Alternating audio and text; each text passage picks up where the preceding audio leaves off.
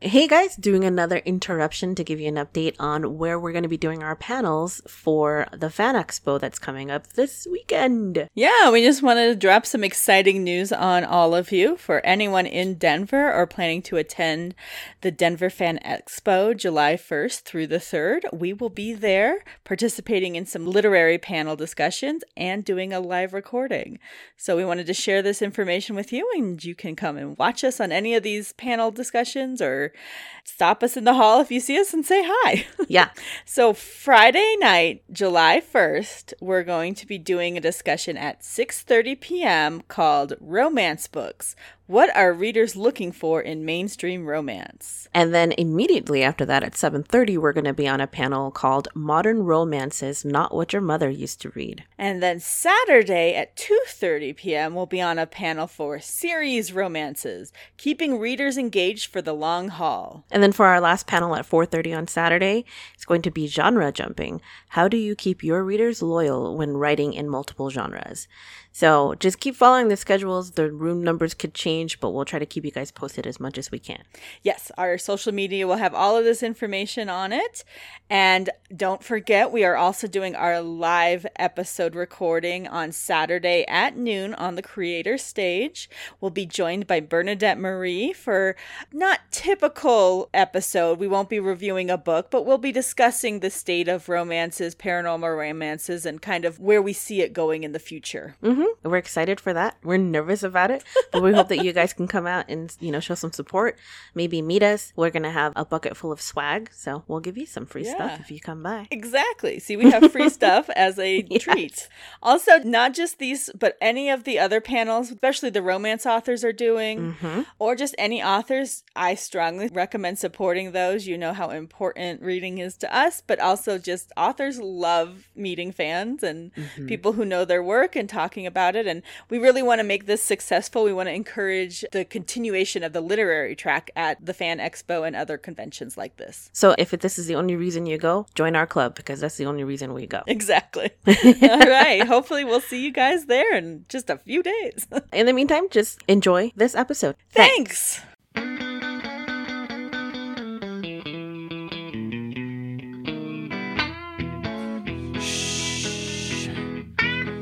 We're reading dirty books. Welcome to We're Reading Dirty Books. This is Kalina. And this is Sayla. And we're just happy to have you back with us this week as we investigate what? No. We have investigated a book, you guys. As we read and review a new paranormal romance novel for you guys. You guys haven't heard about our new podcast, The Mysteries of Denver? It's a true crime book podcast. Yes. We investigate book crimes. Crimes in sexy novel books where we actually don't talk about the crimes. We just talk about the sex. But you know how popular true crime is. We got to shoehorn our way into that category somehow. We got to try to get up there somewhere with the big boys. Or the big players, I should say. Yeah. But yeah, welcome to us. Thank you for coming back to We're Reading Dirty Books. And, hey, I'm good. You good? Sure. We're good? I mean, whatever. Yeah, sure. Whatever. Look, you guys, it's June right now for you guys. Sure. I know it's miserably hot. Maybe. I could already feel it. Sure it is. I mean, it's gotta be. I bet you it hasn't rained ever. I bet you it's dry and hot and we're dying of dust. Oh, maybe this is what we should do is predict what it's like. So this is coming out June, 29th or something? The end of June. The end of June. Okay, my prediction is that it's hot and stupid. Absolutely. And I bet you some shit's on fire. Oh, yes. Yes, half our state. Already on fire. Yeah, if not a third of it. Yeah. Is already. Well, half is a bigger than a third, but that's okay. Well, I was trying to make it smaller. Oh, okay. I didn't want the fires to be big. maybe only a third, not half yet. Yes. Just a third. Okay. Yeah. So that's our predictions. Hope you guys are enjoying that. Yes.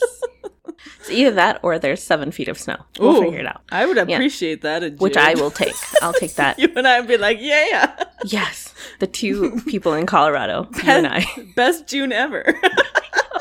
The fucking greatest. 7 foot snow.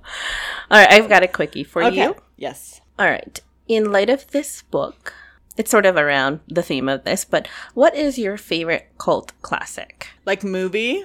Yeah, Classic movie? movie. I mean, a lot of them stem from books and stuff too, but like, just a series. Oh, so like pop culture classic. Yeah. I don't have a very strong fandom association with anything. I've read almost all of it or watched it, and I enjoy it. But I'm always intimidated by true, honest fandoms because they know too fucking much. I guess the closest would probably be Harry Potter. I think I have the most intense knowledge there. I've read the books like 8 times or more. That's not even close to the number I've read them. Yeah. Especially once you add in audiobooks. Yes, I was just going to say that. And the number of times I've seen the movies. So that would probably be the closest to like my true, like where I belong in terms of fandom world. But yeah, my like cult classic favorite movie ever, and it's not a series or anything, is Fifth Element. I will watch Fifth Element a million times, like back to back. It's the fucking best. I love that movie. It's the best thing ever created. Yeah. So good. Okay, cool. I have to agree with you there with Harry Potter. Yeah. I don't know anything about Star Trek. I know dick about it. Nothing. I know nothing about it. I saw Star it. Wars I didn't even see it. Like, I have no idea. But in Star Wars, I don't know anything about it. I haven't even seen all those movies, so I can't pretend like I know. I love The Lord of the Rings, but again, there are so many people that know so much more than I do. Game of Thrones, all of that. Harry Potter is one of those books that once I did get it on audio, I would listen to it over. I would start it from so 1, good. End at 7, and start 1 again. Yep. Jim Dale is one of the most incredible narrators ever, and he was just fucking fantastic. And he was actually the reason why I kept going back, because I loved listening to him. That, and I love the stories. Yeah, no, he does a brilliant damn job. Mm-hmm. Oh, yeah. So, yeah, I mean, that would be the closest I could, really count on my knowledge that if anyone ever put me in a trivia contest for Harry Potter, I'd feel okay. The other ones, I'd be like, I know things. Sure. I'd be more confident with Harry Potter. But I don't know a lot. My favorite cult classic would be The Boondock Saints. Ah, yes. That's a classic. If we're going to talk about like just one-off like movies that become really popular and are like rewatched multiple times. Yeah, that one's a good one too. That one's fucking good. I do love that one. So, well, cool. All right, guys. Well, on to our book. We read Wolf Gone Wild by Juliet Cross, narrated by Joanna Fairview, and the fucking sexiest voice in the goddamn world, you guys. Mr. Aiden Snow. So, Jesus fucking Christ. Guys, we have an update about the podcast. We're going to change the podcast, and now we're just going to listen to Aiden Snow books and That's all we're gonna do. Drool on you. We're just going to drool. We're going to slurp. I'm going to have to go squish change my pants. Yeah, a lot of squishes happening. Oh my God, that man's voice. If you have not had an audio book read by Aiden Snow, you need to rectify that right now. You need to. I mean, he's done 377 books on Audible, so you can find one. You can find them at your library, I'm sure. So a lot of libraries have that Libby program where you can check out audiobooks. Go to a used bookstore and pick up a fucking CD copy, I'm sure, of something he's read. And listen to it, because this dude. It is fucking worth it. Oof. If you guys didn't listen to it with us while we're reviewing this book. You're just making choices that are bad. They're terrible choices. Terrible. You guys, we're giving you advice and you're going to fucking thank us for it. Oh, so good. Now, back to regular scheduled programming. Which is, let's talk about the book and not just Aiden and his voice. God damn his voice. Okay, so Wolf Gone Wild is the first book in the Stay a Spell series by Juliet Cross, which I think last episode I kind of mentioned how I saw this cover like a couple years ago or whatever on Instagram and immediately was intrigued. At first, I loved the title, the kind of, play on word title, and the cover's really cutesy. It's what is being called in romance a discreet cover. Mm-hmm. So there's kind of a shift in some romances away from the more obvious romance cover of like the half-naked buff dude, and they're moving into more what they're calling discreet covers that are just covers with like flowers or houses and with like or even maybe cartoon like character like drawings. Not cartoons, but like hand drawn characters instead of shapes photos and lines. It's like whimsical things. And so anyway, it's a discreet cover. It's really pretty, like little witch, like magic looking symbols and stuff. It's very pretty. So I put it on our list immediately. I knew I was drawn to it, and now we've read it, and I was like, God damn it, I knew it. This book is great. Thank you. Thank you. Oh my God. It's so fucking good. It would have been worth it just to hear Aiden talk anyway, but the story was fucking great. It was such a beautiful story. We have another of our new favorites now set in New Orleans. Because apparently the best series we read are set in New Orleans in some way, shape, or form. Whether it's Mystic Bayou or this. So this is set in New Orleans, and the main characters are a witch coven run by 6 sisters, the Savoy sisters, and they're in charge of all of supernaturals in New Orleans. They kind of make sure they follow the rules and aren't, out there just drinking humans without consent or killing people or using magic as harm. So there's witches, there's werewolves, there's vampires, there's grims, which we know not too much about but are super interesting, and I can't wait to find out more. Yes. We will get there. Yes. At some point. And I don't know if there's other things other than that. Those are the ones we've kind of discussed so far in this book. Vampires, witches, grims. Werewolves. Yeah, I mean, one of them made a comment that unicorns weren't real, so there's not unicorns. But anyway, there's the Savoy sisters. They're known around town as, the coven with the magic and all of that. Mateo Cruz is a werewolf in New Orleans. He has a studio where he is a metal artist, a sculptor, and sounds like he makes beautiful stuff. But he's got a problem. He has not been able to shift into his wolf form for the past 2 months, and he's really starting to lose his shit because his wolf is now like talking to him and like pissed off about everything and wants to kill a bunch of people and like fuck a bunch of ladies, and he's just really in his head about some shit. And so he thinks he's been hexed. He's like, this is not natural. It's not like, sometimes werewolves will have their wolf side go dormant, but they're usually very, very old and they go quiet. This guy's not quiet. Alpha in his head is not taking this lying down, and he has a lot to say about shit. Yeah. So Mateo seeks out Evie, who is the second of the Savoy sisters and is known to be a hex breaker. She has a perfect record, 100% hex is broken. She will fix you if she can, right? Well, turns out there's a small problem. The Savoy sisters do not work with werewolves. It's a rule that I can't tell exactly where the rule is coming from. At first, I thought maybe it was like ancestral, but now it kind of seems to be her older sister Jules just thinks they shouldn't work with werewolves. So he shows up, he's like practically crying because he's like, I need help. And she's like, whoa, this big ass, like he's 6'7" or something stupid, and like all of them. Yes. And he's just like, and she's like, as they're talking at first, and she's like, this guy doesn't even know how to beg for help. And then he like pleads for help, and she's like, I was wrong. He is literally begging me. So as a surprise to Evie, like Jules listens to her, says, this does seem like a problem. He does seem out of control. Like he could be a danger to people if we can't help him. So she agrees to help him. So now they're taking their time. They got to figure out what this hex is, because it doesn't feel right to Evie. It kind of feels unusual. It's not a standard hex. She can't get at the magic. It's blocking her. It's like it's a living being of a spell as opposed to something she can really control. So over the course of time, of course, in Mateo's head, Alpha's real fucking into Evie. He takes one look at her and is like, make the witch ours. We will fuck the wolf. or the witch. Yeah. Anyway. Yeah. And Mateo realizes that every time he's around Evie, and especially if she touches him, Alpha gets real quiet. So he's not as distracting. He's not all up in his head, like yelling at him to go do things, to go find women or to beat guys up. And so he asks Evie if while they're working on the spell thing, if she will spend more time with him, because he has work to do. He has all this sculpting, and in this world, werewolves are actually very artistic. They all have like part of their magic includes like kind of a muse. So most of them are artsy in some way, and he can't access his muse while Alpha's talking in his head the whole time.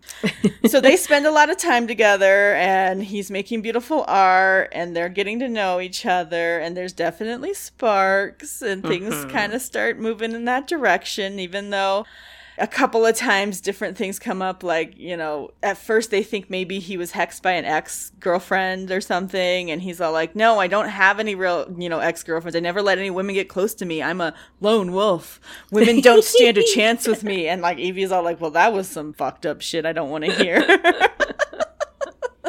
It doesn't give her much confidence in the relationship arena. Nope. And so, they kind of waffle back and forth between whether they're going to be friends or whether they're going to do anything more than that.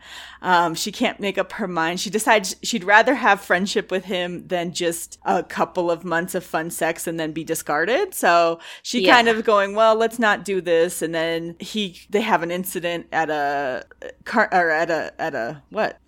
book store. No, what are you talking about? The Voodoo Festival. They're at a festival on Halloween, and there's an incident in a haunted house, which almost pushes everything too far. Mm-hmm. And it turns out she's not scared of his wolf, so she's kind of like, I can handle this. Yeah. They try to do the the hex breaking ceremony, and it doesn't work the first time, and it actually almost causes him to lose his control and wolf out on Evie. Hurt on Evie, yeah. But afterwards, they're all very lovey, touchy-feely on each other for a while, and then eventually, because it's a romance book, they fuck. They realize more, but they don't fuck right away.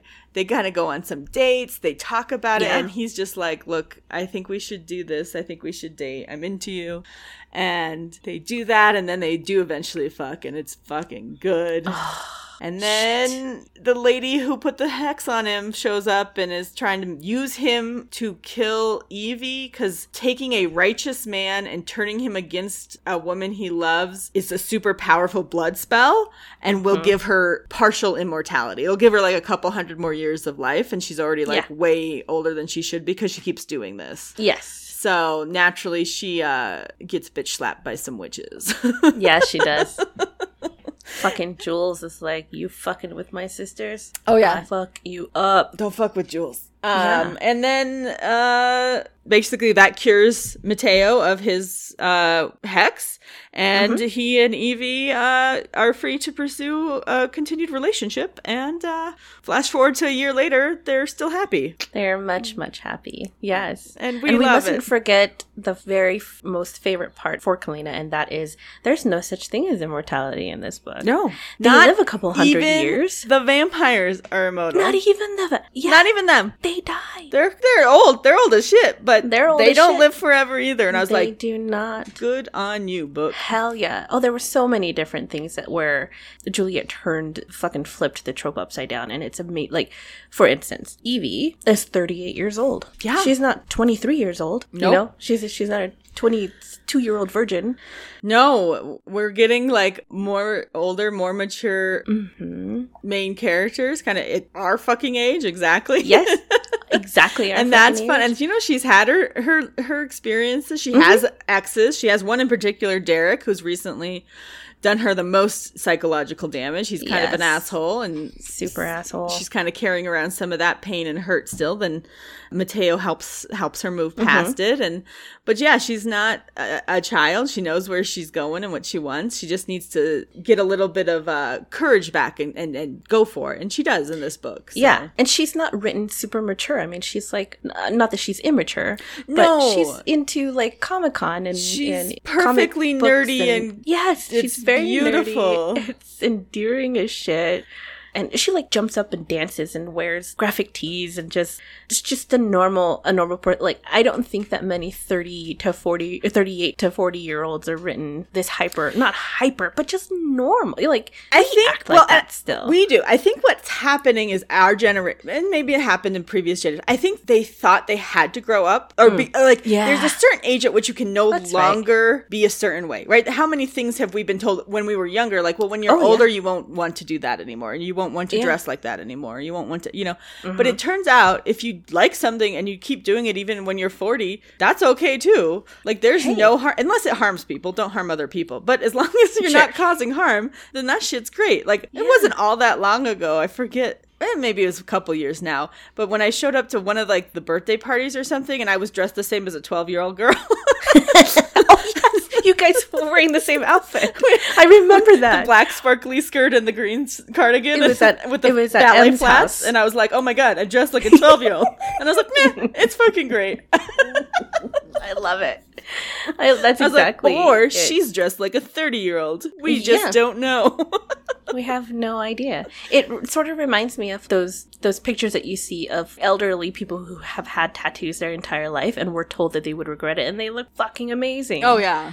You know? All kinds of stuff. I think it's just becoming increasingly easy now, or not easy, but just more common to see older adults living life the way they want to and not trying to abide by societal rules of like, well, at this point in my life, I'm only allowed to wear beige suits and cut my hair short and, you know, like, exactly. I have to be this cookie cutter idea of what a 40-year-old is. And it's like, no, I get to be me. And if that means, you know, sparkly skirts and cardigans, then that's fucking what it is. Or in Evie's case, graphic tees with Deadpool on them and, you know, skinny jeans.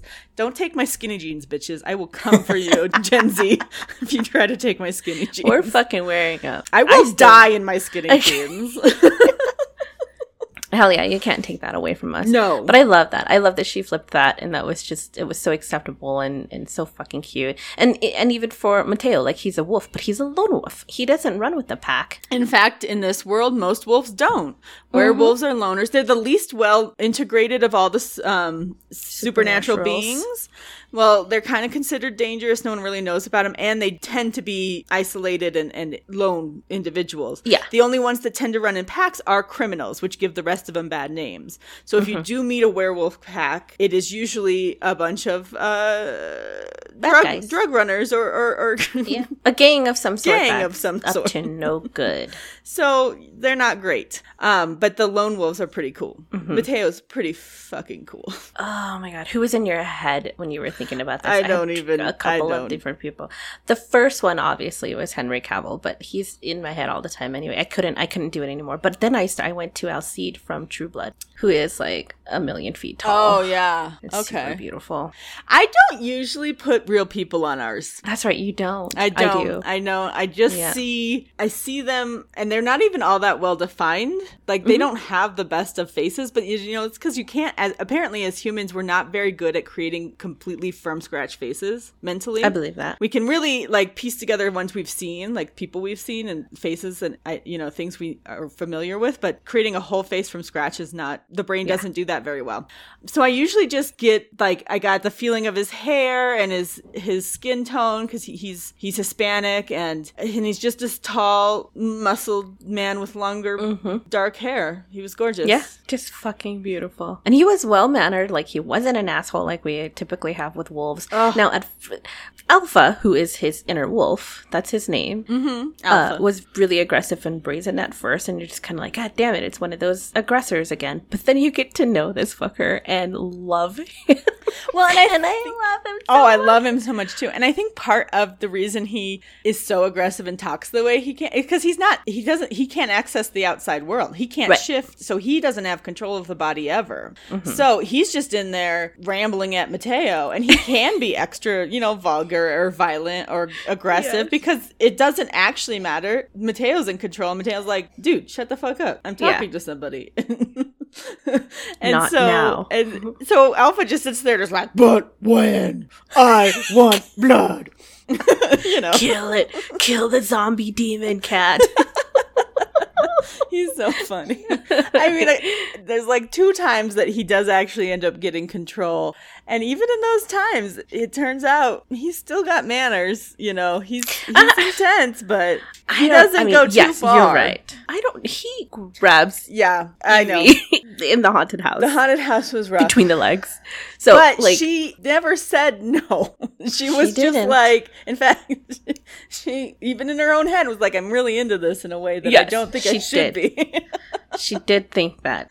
Because if she had said no, I would have had a harder time with that scene. But she never really was like, no, I don't want to do this. She was just like, oh, are we, what? Oh. This is, yes. Yeah. Which, I mean, it was a bad idea in the beginning. Don't go into the haunted house. It's going to trigger the wolf, the inner wolf. Yeah. So they're at that festival, and like a friend of his talks him into going to this haunted house. He's been kind of on edge for a while, and like his wolf comes out, like, or not comes out, but like there was an incident where they were at her house and a cat and a rooster kind of like run through the living room because the rooster's chasing the cat, and he just like grabs Evie and like hides her behind him and is like growling at the animals because it's a fucking rooster and a cat, and the cat, by the way, is like 30 fucking years old. He's 30 years old, and the rooster's wearing clothes, I think. Like, yeah.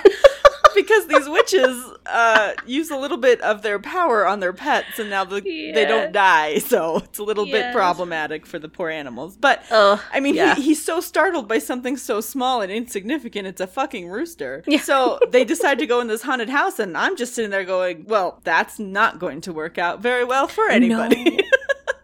This is not gonna turn out. I for sure thought some teenager in a costume was gonna lose their arms or something. 100% thought he was going to rip the head off of a poor teenager who just like jumped out and scared Evie or something. But he didn't. He actually held his cool through at least a good chunk of it, up until they get to the room that has werewolves in it. So it's just a bunch of actors playing werewolves, obviously, but they're just howling. In the back, and he starts like ready to fight some werewolves, and she has to be like, Alpha, they're not werewolves, buddy. They are not real, dude. Smell them, they're fucking kids. So he calms down, he gets down a skosh from there, and they're trying to get out, and then they get stuck in a coffin, because the very end of the haunted house is a big giant person-sized coffin. Well, I guess coffins are person-sized, aren't they? Slightly bigger, though, because there's two people in it, and he's not small. That's right. I think it was described as a large upright coffin. But anyway, it looks like an arch or something. You start to walk through it, and then, of course, you get closed in from both sides. And then they run around banging on the box and making noise and trying to scare you, whatever.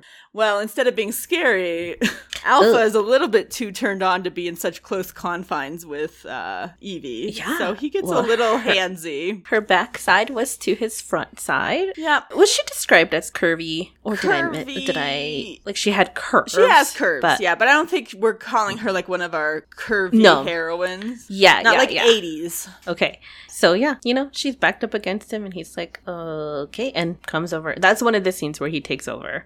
Yeah. And whispers things in his... Aiden whispers things in her ear, in my ear, in everybody's ear, and it's one of those things. You just rewind 30 seconds back. 30 seconds back and listen over and over. Why? How? How is that? How do you have such a sexy voice? Do you train? I don't know. Is it natural? God-given. Does he drink tea? What is it? Touched by God. You will have the sexiest voice known to womankind. This dude's beautiful. Voice just... Oh, and he does two voices. He does Mateo, and then he does Alpha, and Alpha's is deeper and gravelier, and fuck me. Oh my God. They're both just straight conduit to both of them. The nether regions. Just they hit you right there. It goes from the ear balls to the lady balls. To the lady balls. And touches the nips and the belly button and stuff on the way down. Like, it touches it all. There. And then it makes your fucking toes curl. Oh! Like, head to toe, you guys. Yeah, head to toe. Not even fucking kidding. It's ridiculous. When I started this I was at work, and the first time he started talking, I was like, NSW. Shit, this isn't gonna go well. I was like, I can't concentrate for shit while he is talking. I can't do any work. Nope. I have to put this down and go back to it when I have time or I'm at home. I was up till 2:30 this morning listening to it. Oh, no. And then I had to finish it early this morning. I had an hour left this morning before we started recording. I had 3 hours left, so I got up at 6. Yeah. And I just listened to it in bed. It was the most beautiful way to wake up. I was like, because I think I was right at the sex scene. Oh, I had ended it right as they were leaving the ball, or the cocktail party, and I kind of was like, I know what's coming, but it was already like 11 or something at night, and I was like, all right. You can't stop it in the middle. No, and I was like, I'm going to put this off, and we'll do this in the morning. Whereas I stayed up. We have listened to it. We are not similar in our sleep patterns. I was like, well, who needs sleep? 4 hours sounds good.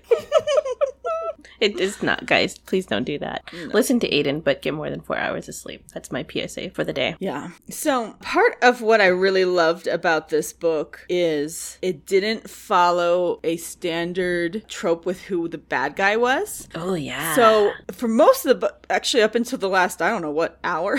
25 minutes? 30 minutes. 30 minutes? We don't know who caused this hex. Yeah. He doesn't know. He doesn't have a list of people who might be mad at him. He hasn't really done anything. He's only been in New Orleans a couple of years, it seems like, So Aiden has no idea. Or not Aiden, Mateo. Ooh. I don't know who's who anymore. But Mateo doesn't know. And the witches are, they're trying to get him to like name somebody or like give him some idea because it would be easier for him to break it if they could kind of figure out who had done it and why, what the motivation is and what the purpose of it is. Because they still don't even know what the purpose of the spell is. They kind of figured out that blocking his wolf was almost secondary. There's another thing that's going on, but they aren't sure what. And he's just like, no, I don't have a lot of exes and I never let anyone get close because I don't trust myself or, his wolf. And he doesn't want to have to explain being a wolf and all of this shit. And there is a couple, like he does mention an ex-girlfriend a couple of times. He says she's just a meek, quiet lady and she's moved on and has a new boyfriend. But you never know if the book's going to go that way or not. I don't remember what her name was. Then there's also, he has an assistant at the gallery where all of his artwork is shown. And then he also shows other artists can rent space there to show their art. And that her name is Missy. And he's, from the first time she's introduced, he's like, I figured out real early on that she has a bit of a crush on me, so I try to keep it professional. And but even in that first couple scenes, like she's definitely crushing on Mateo. Oh yeah. And then there's a scene later on where she's helping him with like tearing down the booth or something, and he wants to make sure she's got it, and she's like, "Don't I take care of everything, Mateo? I always take care of everything." Yeah. And it was really like, well, it was the first time she called him Mateo because she's always called him Mr. Cruz. Exactly. And as soon as that happened, I was like, "That's it. She's the witch. She's the one," or she's the cursor or the hexer. Oh, I was really worried about that too. I was like, fuck, it's gonna be Misty, or it's gonna be some other girl who thought that she was in love with him and now is punishing him. And I was just kind of bummed that that's where I thought it was gonna go. I was like, no. Yeah. I mean, I hate the crazy ex-girlfriend trope. It pisses me off because most, like 98% of the time, a lot of them are. They're not crazy. Men behave badly and then don't like it when women are like upset about their bad behavior and they're like, man, my bitch is crazy. No, you're a cheating asshole and she yelled at you for it because she's every fucking right to. Anyway. It's a hard trope to follow. It sucks because I just don't want women to be problematic like labeled that. Like that. Mm-hmm. Labeled like that or turned into the bad guy for things that are not. Anyway. Yeah. Well, it wasn't any of those. It wasn't Missy. She's still around and she's cool. Mm-hmm. We never see the ex-girlfriend. She's not even a part of it because she's not that upset. She has moved on with her life and she's happy. Mm-hmm. We don't know. It's fine. It's just this lady who's a witch. Partner. Well, yes, she is his business partner. But that was intentional on her part. Not like she chose to, because as soon as she met him, she pinned him as the next person she was going to use in her life-prolonging spell. Mm-hmm. So she's been manipulating him from the very beginning since he got to New Orleans. Yeah. He thought she was a friend and she's not. But they never had a relationship or anything. So there's no like, well, you scorned me, so now I'm going to kill you kind of thing. Nothing like that. It's she's just a crazy witch who wants to live forever. That's all she wanted. She just wanted, and then found the opportunity with, because at the end he delivers a sculpture that she'd requested from him of, is this one a mermaid with Evie's face? No, it's just Evie. It's just Evie, right? Mm-hmm. It's just Evie. And she makes a comment saying, I knew that you would make it after the woman that you're starting to see, and then whispers something really, what did she whisper? Something about, I knew you used magic to do, I don't remember, but that was when Mateo was like, okay, something's up, something is weird. Because she basically admitted to knowing he's magical, like he's a creature, and he never, like, he didn't think she knew that because he's a werewolf, and he didn't think she was anything because she's that kind of, she's a special kind of witch that can mask her presence as a witch. So that's why even though Evie had met her twice, she never twinged to the fact that she was a witch. Yeah, she used some type of like glamour or block or ward or something. It's her specialty in magic.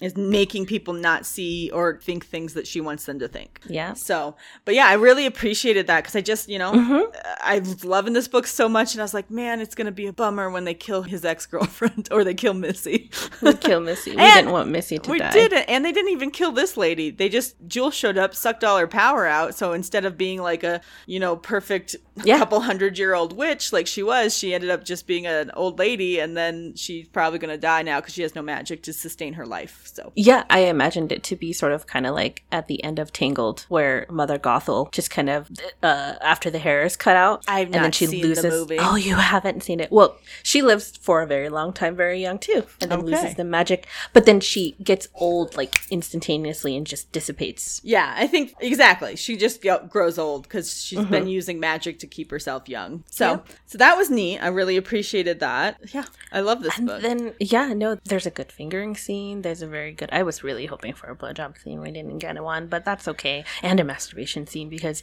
there was lots of tension. I can't believe we didn't get him masturbating. Every morning he wakes up with morning wood because he's so pent up because of this wolf thing and this hex thing, and Alpha's talking about it all the time, and I'm like, just go in, like, just show us. Just can you just let's tell see us? It? And he does not masturbate. Why doesn't Eden tell us what's going on? I don't know. I have to say, in all the books, like I've loved so many of the books we've read, and I love different chemistry of different characters, or this guy, or like that relationship, or this or that. I have never been so fucking jealous of the entirety from how they like meet to start dating. The whole fucking thing is perfect. The relationship is great. Goddamn perfect.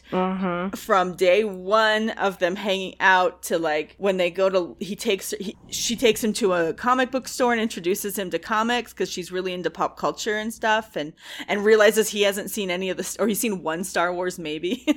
Yeah. As he put it, he's like, I saw it once, I think. And she's like, what? There's like 9 she movies. Accept it. You can't just see it once. So then she shows him Star Wars, and he takes her to a comic book themed restaurant, and they dance, and like every single fucking scene and date is like, and they're teasing each other, and like she kind of plays into it, and then all of a sudden realizes that he's too good, like he's more serious, and he'll tease her farther than she's come to. She's like, oh shit, no, I was playing. Oh shit, you took it serious. And it's just I want this relationship. I want Mateo. Yes. I want this so badly. I was like insanely, and we don't get sex for a chunk of this book. And I think it was like 2 hours left. We finally got something. We got a little, like he fingered her not too, I don't know. It was after they had done the first hex break thing. The first time they tried to break the hex. Yeah, and then they took him, they took him home. So Jules and Evie helped carrying them up, and she kept him in his room. And then in that morning, that's when that happened. Or that, I think it was the morning. No, it was at night before, because he woke up and she was like not able to sleep, and he was like, I'll help you sleep. Yes, that's what it was. Let me give you a little something. So no, it was fucking beautiful, and I seriously, it's perfect. This is written exactly how I want a relationship to go. Absolutely. And not only the relationship, but even the storyline, because sometimes you get ones that are just way too much and includes things that you don't need to do. Like maybe the voodoo show that they, that festival that they went to. I could see that not being part of, but it actually introduces you to Alpha coming out for the very first time. Alpha comes out for the first time. They see Beryl, who is another witch, who is a fortune teller. And so she tells Evie she reads her fortune for her and kind of gives her some advice. Not great. And you're like, be careful. This could go either way. I mean, it's hard to tell in fortune cards, you never know. But then she also ends up giving her that tea that really does help her in the end. It's just, oh my God, it's such a good courtship. It's really good. It's a beautiful story written really well. And it's so mutual, and mutually respectful. Yes. They both are interested, but neither one assumes the other is and doesn't push it in any way that's really... Oh, And they like pretty much both say they love you at the same time, practically. I mean, it's they just... do. And they recognize the friendship, which I think is really important in a relationship, is they recognize the friendship first and talking about being good friends, or I don't even know if they use the word best friends or not, but I just They do eventually. It's great. But I think it's like that first time they're watching Star Wars, and he does get a little weird because he starts getting a little too horny, and then he decides he should leave. And so it's a little awkward at the end, but she's like, it's okay, Mateo, we're friends. And he gets so happy to be called her friend. And he's just like, we're friends? Oh, okay. Which is not something like normally it's like, well, I don't want to be your friend. I want to be your lover. And then it becomes contentious. And it's like, you start off as friends. He's so just be thrilled friends. To be her friend. So happy. He's the greatest guy. He's one of my tops. I just fucking love him. Might be my new favorite. We have had a problem liking wolves, and we found him. Yeah, because aside from him, we had one other wolf we've only kind of liked. And it was Patricia's wolf, who wasn't like the... Shift in Water, right? A Shift in Water, which he was a great, like, we loved that book. I thought that was really good, and he was a good wolf.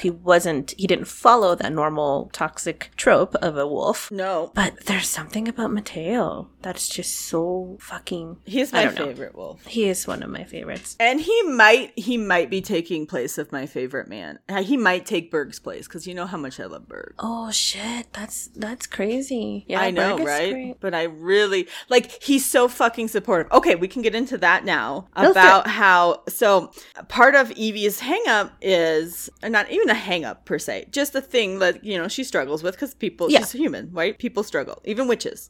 Is she's always been into comic books, she's always been really into that scene, and she's had an idea or thought maybe that she could do it, that she'd draw and write her own stuff and draw her own books.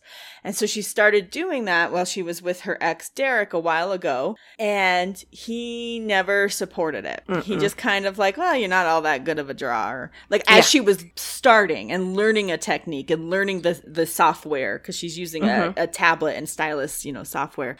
And then he starts, putting down the way she dresses and really expecting her to grow up and be, because his goal, as he's a new witch in town to New Orleans, he wants to meet all of the higher ups, and he wants to rise among the ranks of the witches and the power brokers within New Orleans. And when she meets him, he's going to school to get a doctor, right? He's becoming a doctor.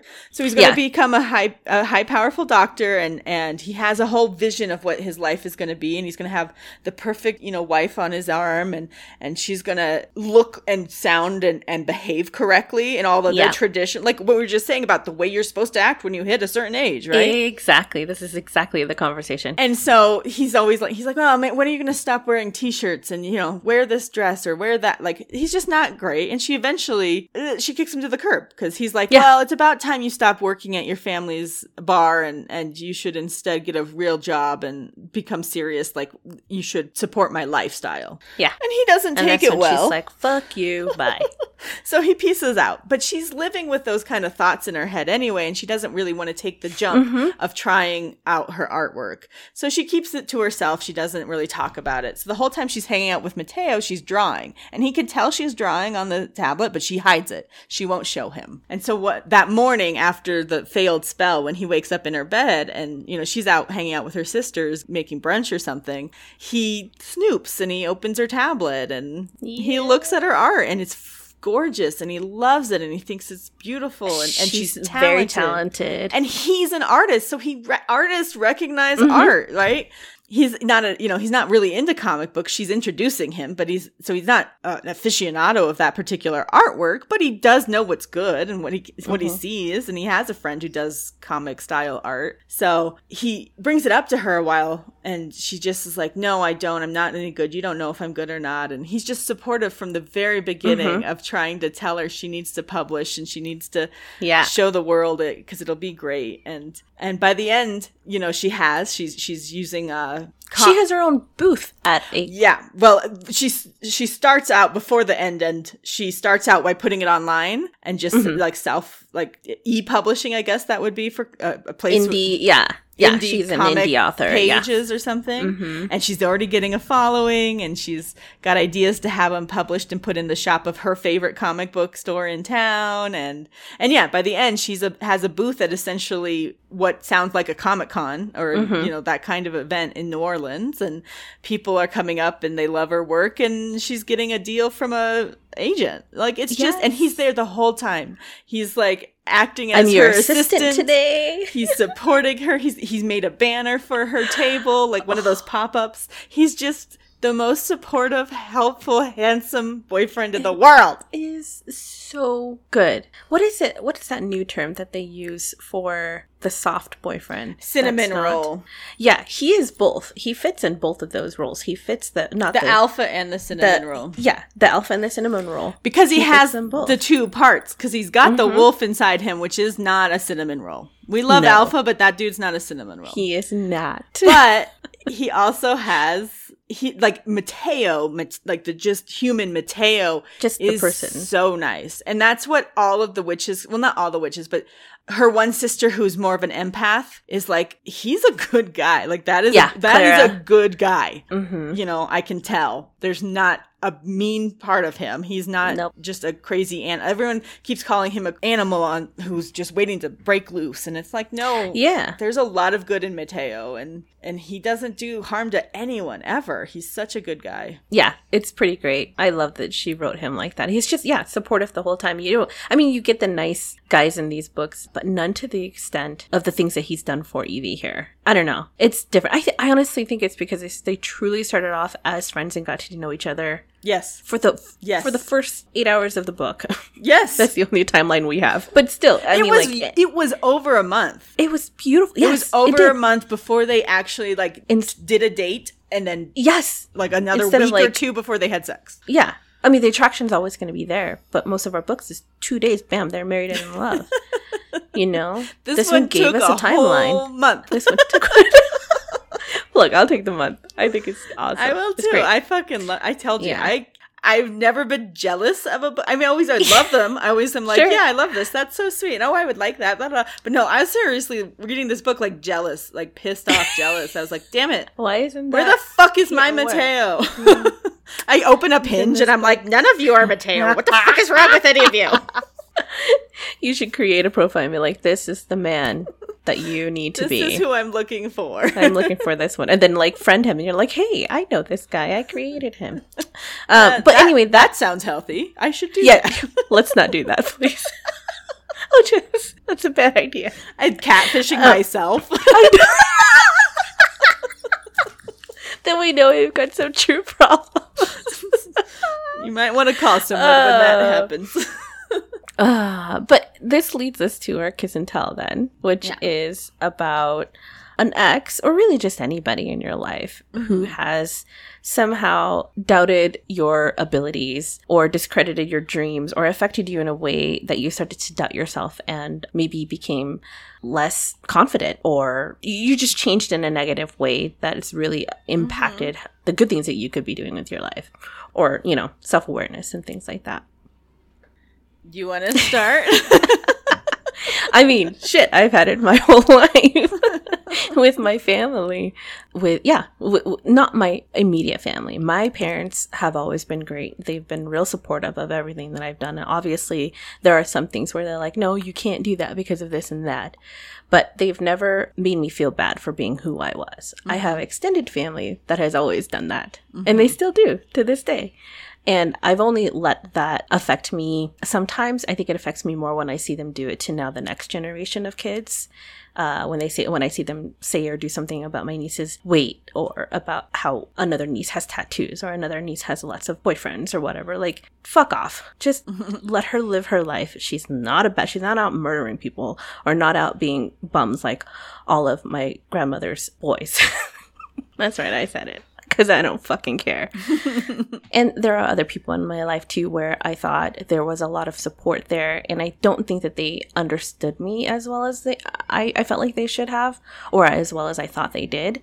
and beginning to realize and understand that a lot of my misunderstanding of, I want to say language, because I misinterpret a lot as far as the English language. Like, I'm an American, but I was raised by foreigners. So I have a lot, like, language is hard for me. I think English is difficult language. It is. So my interpretation and understanding of a lot of things in certain contexts is not always read the same way. So I think then I fuck up. But I take it as a learning process, and I just have to, it is what it is. I can't change, nor do I want to change the way people think about me. You have an opinion about me, and you can choose, it could be whatever opinion you want it to be. It does not affect my life. Mm-hmm. I don't care. I can move on from it. The ones that I do care about, obviously, are the people that I'm closest to. But Dan is super supportive of me. He has never made me feel dumb. He plays around with me a lot. And honestly, that's what really matters most to me. And you and Emily are the greatest support systems that I have. And that's all I need. And that's all I want. I don't need validation from anybody else. And that's good. That's healthy. Yeah. But yeah, it's hard. It can be hard if someone doesn't encourage you and instead just tries to dissuade you from something. Mm-hmm. Like, even if it's something maybe like in the book, Clara cannot sing. Yeah. She cannot sing. She's terrible. But she loves to sing, yes, especially Broadway show tunes around the house. And so all of her sisters just let her. They don't say anything to her. They don't say, Clara, you can't sing, because it makes her happy. Yes. So they let her sing. I love the sisters. Yeah, they're so great. But it's like that. Like, it's not harming anyone to let her sing or to let Evie be a comic, even if she wasn't good at it. But she is good at it. Like, it's just, discouraging people from stuff that they love to do is really unfortunate. I think I don't have anything really recent and nothing from a partner per se. I've been kind of doing a lot of realization lately in my life that all of my past relationships, I never opened up or was emotionally vulnerable with any of my past boyfriends, to the point where even if they had something negative to say, it would have stuck, which is something that's kind of sad to realize. That it's a bittersweet thing. Bittersweet. Because it's something I'm really coming to understand about me and the way I've gotten into relationships for all of my past relationships. I just never have been in them, in truth. So I don't really have that. There is one incident that kind of sticks out in my mind from elementary school. Okay. I was always a swimmer and a diver, and I was always like outside of school on swim teams, and I had been doing a diving team, which was a special program because it's not something you can just find at rec centers and stuff. So I was in a special team program and was doing diving, and I've never been tiny, but back in elementary school I was not big. Right? Mm-hmm. But I still thought I was, because yes, at some because that's what they told us. Early point in our childhood, every girl is told they are fat at some point. And you just assume that that's true. Mm-hmm. And so I was always kind of self-conscious about it, but somehow it got shared in class that I would do diving. And this one boy called me Sumo High Dive. Oh my God. Yeah. Whoa. And that stuck for a long time. I kind of quit diving for a while after that, because kids are fucking cruel. Yeah, they can be. And I know it's not the same as like what's going on with this and Evie and this stuff, but words hurt. That whole rhyme we were always taught growing up, like sticks and stones may break my bones, but words will never hurt me. And it's like, that's the fucking wrong thing to say. Words are exactly the things that hurt. That is exactly what hurts. I mean, sticks and stones as well. Well, they do hurt too, but those things heal faster than words. Yes. That's terrible. Isn't that awful? So I forgot about that. And all of a sudden came to me. I was like, oh, that did happen. And I did stop diving for a while after that. And I was very self-conscious about it. And I'm sorry. I know I didn't do it. I hope that kid has lost his thumb. That's what I'm saying. I have no idea. I've not stayed in touch or anything, but yeah. But yeah, no, I mean, little things like that will always affect you because they're always in the back of your mind. Mm-hmm. for always. I've always had problems with like being not positive, but like I never corrected people about how to say my name correctly. Mm-hmm. It was always just kind of like, oh, I'm just gonna let them do that. But it wasn't until I was an adult that I realized if they don't say my name correctly after knowing me for so long, that means they truly don't give a shit about knowing me. Mm-hmm. So that, to me, that's a discredit to who I am as a person, because my name defines me. It's who I am. And if you don't want to take the time to... It's often tied up in racism, because it's like, that's hard. I don't want to try to say that. Yeah. I'm just going to call you Sarah, right? It's fine. It's a bunch of white bullshit. Look at what they're naming their kids now. That shit's not easy. Oh, boy. Oh, boy. If they can pronounce that. They can pronounce ethnic names. If you're going to make me say that name. Just try. Try. Put in effort to always try. You know. No, our tongues can't do every sound that other languages have, but you have to try. That's all. Yeah, for sure. Mm-hmm. Well, cool. That's good. You know what? We never actually got down to like a sex scene. Oh, we haven't talked about a sex scene. Well, we haven't. It's over an hour already, dude. Guys, we talked about a fingering scene, and that was it. And we didn't even get into details about it. I mean, okay, we did say that they finally... We said they fucked, but we didn't talk about it. I can't talk about it. I don't want to. You guys, it's hot as... Oh, it's so hot. It's hot shit. He takes it from behind, and, that's our favorite. And, I mean, we obviously cannot give you the full thing. Changes position like 3 or 4 times. Yes! Oh, no. The best one is where he goes down on her in his shop. The next morning where he's like, she's going to be too tired for me, but I'll give her an orgasm as she's about to leave. And I'm like, yep. Yes, please. Yeah, because he said that she's too sore. She'll be too sore from the numerous lovemaking 9 times or something the night before. Yes. Well, yeah, Alpha said it was 9, and Mateo was like, oh, it wasn't really 9. Don't get ahead of yourself, Alpha. But and they've been waiting for it for so long that it wasn't even nice. Like, and I'm not saying like it was aggressive or anything, but it was like pounding sex. Yeah. It was just good shit. And then to listen, because it was from Aiden's point of view. Oh, fucking Jesus. Or not Aiden's point of view, with Mateo's point of view, with Aiden's voice. I know, we're just going to say that it just might as well be. Sorry. But you're right. It is one of those ones that's like, we can't talk about it. No, you have to read it. It's worth the buildup of this, because seriously, the second we hear Mateo, and I think he starts the book, we open with Mateo. So the second we hear Aiden's voice, I was like, that's it. Oh my God, I need a sex scene now. Can I have a sex scene next chapter? Because I just wanted to hear him read the sex scenes. And then I had like 10 more hours to wait. 8 more hours to wait. Well, to listen through. And it's okay. They're all worth it. Like it's fine. Every single look between the two of them, and joke and teasing and to caress. Like, he was so handsy when they went to the voodoo festival, and he's just constantly like, hand here, hand there, hand there. Holding, they're holding hands. He's grabbing her waist and her hips, her hair, her neck, yes. Fuck, I just want the whole thing. So good. Yes, I agree. So you have to listen. You have to read it. And we're going to read more, and because now I want the whole series. That's all I want to do. Yeah. And it seems like there's going to be 1 book for each of the sisters. That's my understanding. Yeah. So that's cool. I can't wait. I can't wait for Jules'. She's my girl. I do love Jules. Her. She does seem very much more closer to me than Evie. Oh, yeah. Like, she's all buttoned up and has a organization business, and plan, serious. And business, and serious, and don't let the chicken in the house, and she cooks to show her love because she's not very affectionate otherwise. And I was like, oh, who are you talking about, Julia? That's how do you know me? Fucking A. I didn't tell you any of that. She listens to our podcast and wrote about it. As I have homemade sourdough biscuits rising in the oven for tonight because we're going to get together. I'm like, what is that about?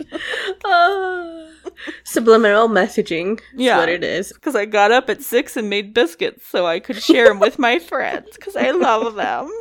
Oh, that's awesome. Oh, that's good. Do you have a fun fact for us? Oh, I do. So kind of what we talked about a little bit in the book is how this is one of our favorite wolves. We really did get away from wolves for like whole years went by without us reading werewolves.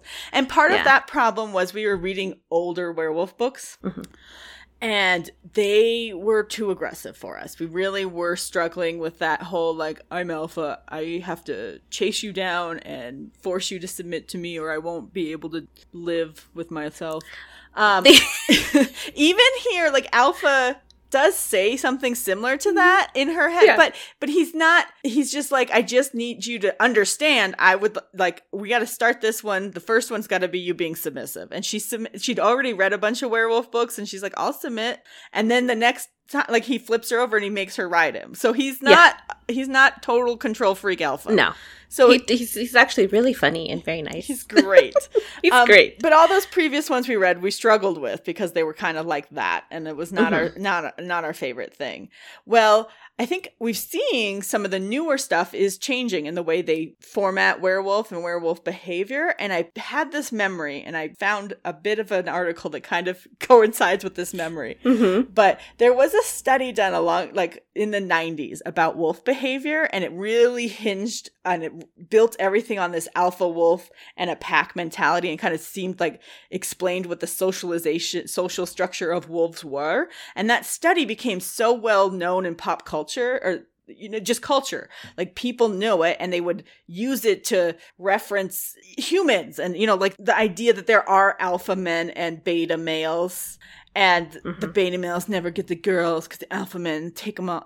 All this bullshit. It actually turns out it's not true. So there's some newer wolf study and research and living with the wolves and watching them that they've kind of come up with the idea that there really is no alpha wolf. That the entire thing is wrong. And that article, that research, that book was written really did a disservice in labeling this really strict hierarchy of wolf social structure that doesn't actually exist. And so that's maybe why we're seeing some newer wolves come around as people realize, oh, we shouldn't try to make all of our guys like these wolves that's not even how wolves behave. Right. So there's an article here on Gizmodo.com, and it's called Why Everything You Know About Wolf Packs is Wrong by Lauren Davis. It was written in 2013, so it's not the newest article. I found another one, but I didn't like it as much, so I'm going to share this one instead. But that's what it is. It's, it's not, it goes into a lot. I'm not going to, because it's all sciencey about some shit. But basically the idea isn't that there's a pack with an alpha. It's more that there's a breeding pair and their pups. There's not other strange unrelated wolves that travel with them. So there doesn't need to be like one man in charge and then the structure of his, seconds or whatever. That's not how the wolves really work. No, it's just another label that society wants to put on wolves. On wolves, but then more importantly, they want to try to use it to explain human behavior. Well, they're just behaving like tap dog males. And it's like, well, if that's not even true in wolf society. No, they don't even act like that. Then it's not real in human world. So, and they bring that to light in this book. Because Mateo's like, actually, wolves are loners usually. And I am a lone wolf. I'm one of those lone wolves. Yeah. So it's cool. So yeah. It's a great break to a trope, but that is why we love this book, because we do. And yeah, I extra love it because of that aspect, because I haven't found that wolf yet that I really love. No, he's Mateo. He's really in the top running for best guy. Good. Yeah. So good.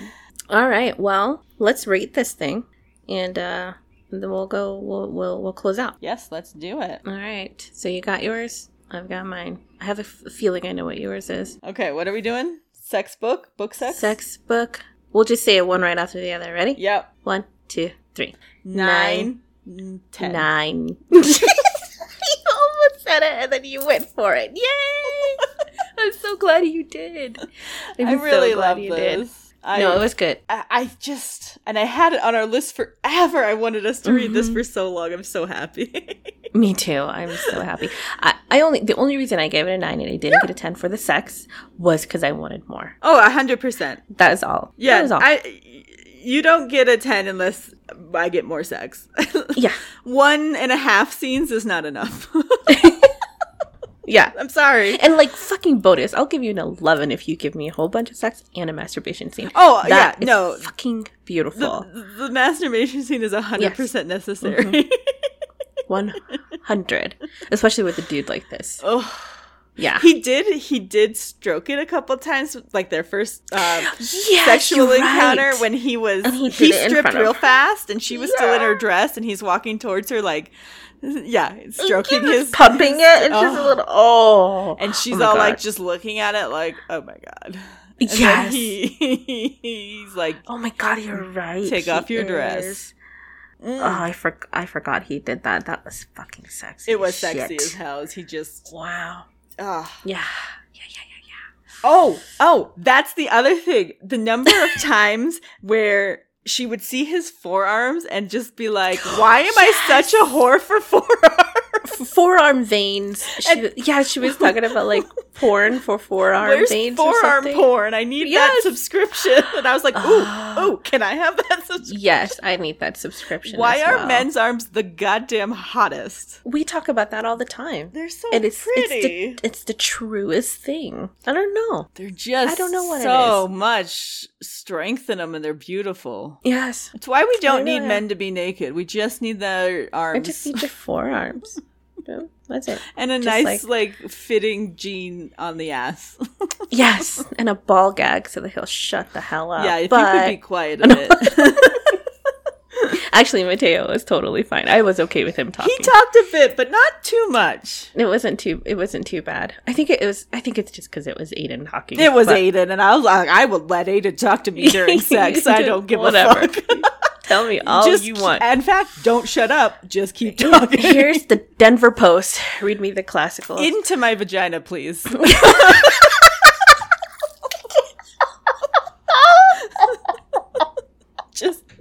Just read it there. Yes. That's awesome. Just like lay in bed and put your phone next to your vagina. That's when we know we need help. Oh, yeah. We do.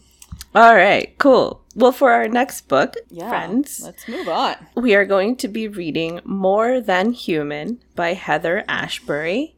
And for this one, we're just going to say we hope to do an interview with Heather. We'll see how it goes. So, we can never tell. So it's kind of hard. Timing, life is hard to plan sometimes. It is. And you guys know that we record really early on before these episodes are produced and not produced. What are they called? Published. Released. Thank you. Yeah. So, and I'm sorry. If you guys hear coughing in the background, that is my kid. He is homesick. And trust me, he doesn't hear any of the bad stuff that's happening. In my corner of the world. He did not hear me say, please read that newspaper into my vagina. Yes. So I'm keeping it a little bit more PC. I'll let Kalina do the talking because it's needed. Yep. So yeah, join us for that More Than Human by Heather Ashbury. Yes. And in the meantime, we really would love to hear from any of you. Please reach out to us on social media. We are Dirty Books on Instagram, Facebook. Technically, we're still on Twitter. Although with all the shit happening with Twitter, we might reevaluate that choice. It's not that we actively use Twitter anyway, so it wouldn't hurt our brand all that much. Our aggregator does it for us. Doesn't even matter, right? But anyway, or you can email us directly at dirtybooks@gmail.com. And in all those places, it is with 3 H's. And you can visit us on our website at dirtybooks.com and most places that you could find podcasts. If you guys can rate, review, subscribe, that'd be really great. Thank you, Jim Townsend, for the music. And with that, we'll say goodnight. This is Saylette. And this is Kalina. And we'll see you later. Bye. Bye. Yeah, you've been listening to Reading Dirty Books with Kalina and Saylette. Be sure to tune into the next episode. Get some more of your dirty books read to you. And if you're listening on a format that allows you to give a rating, please do that for them.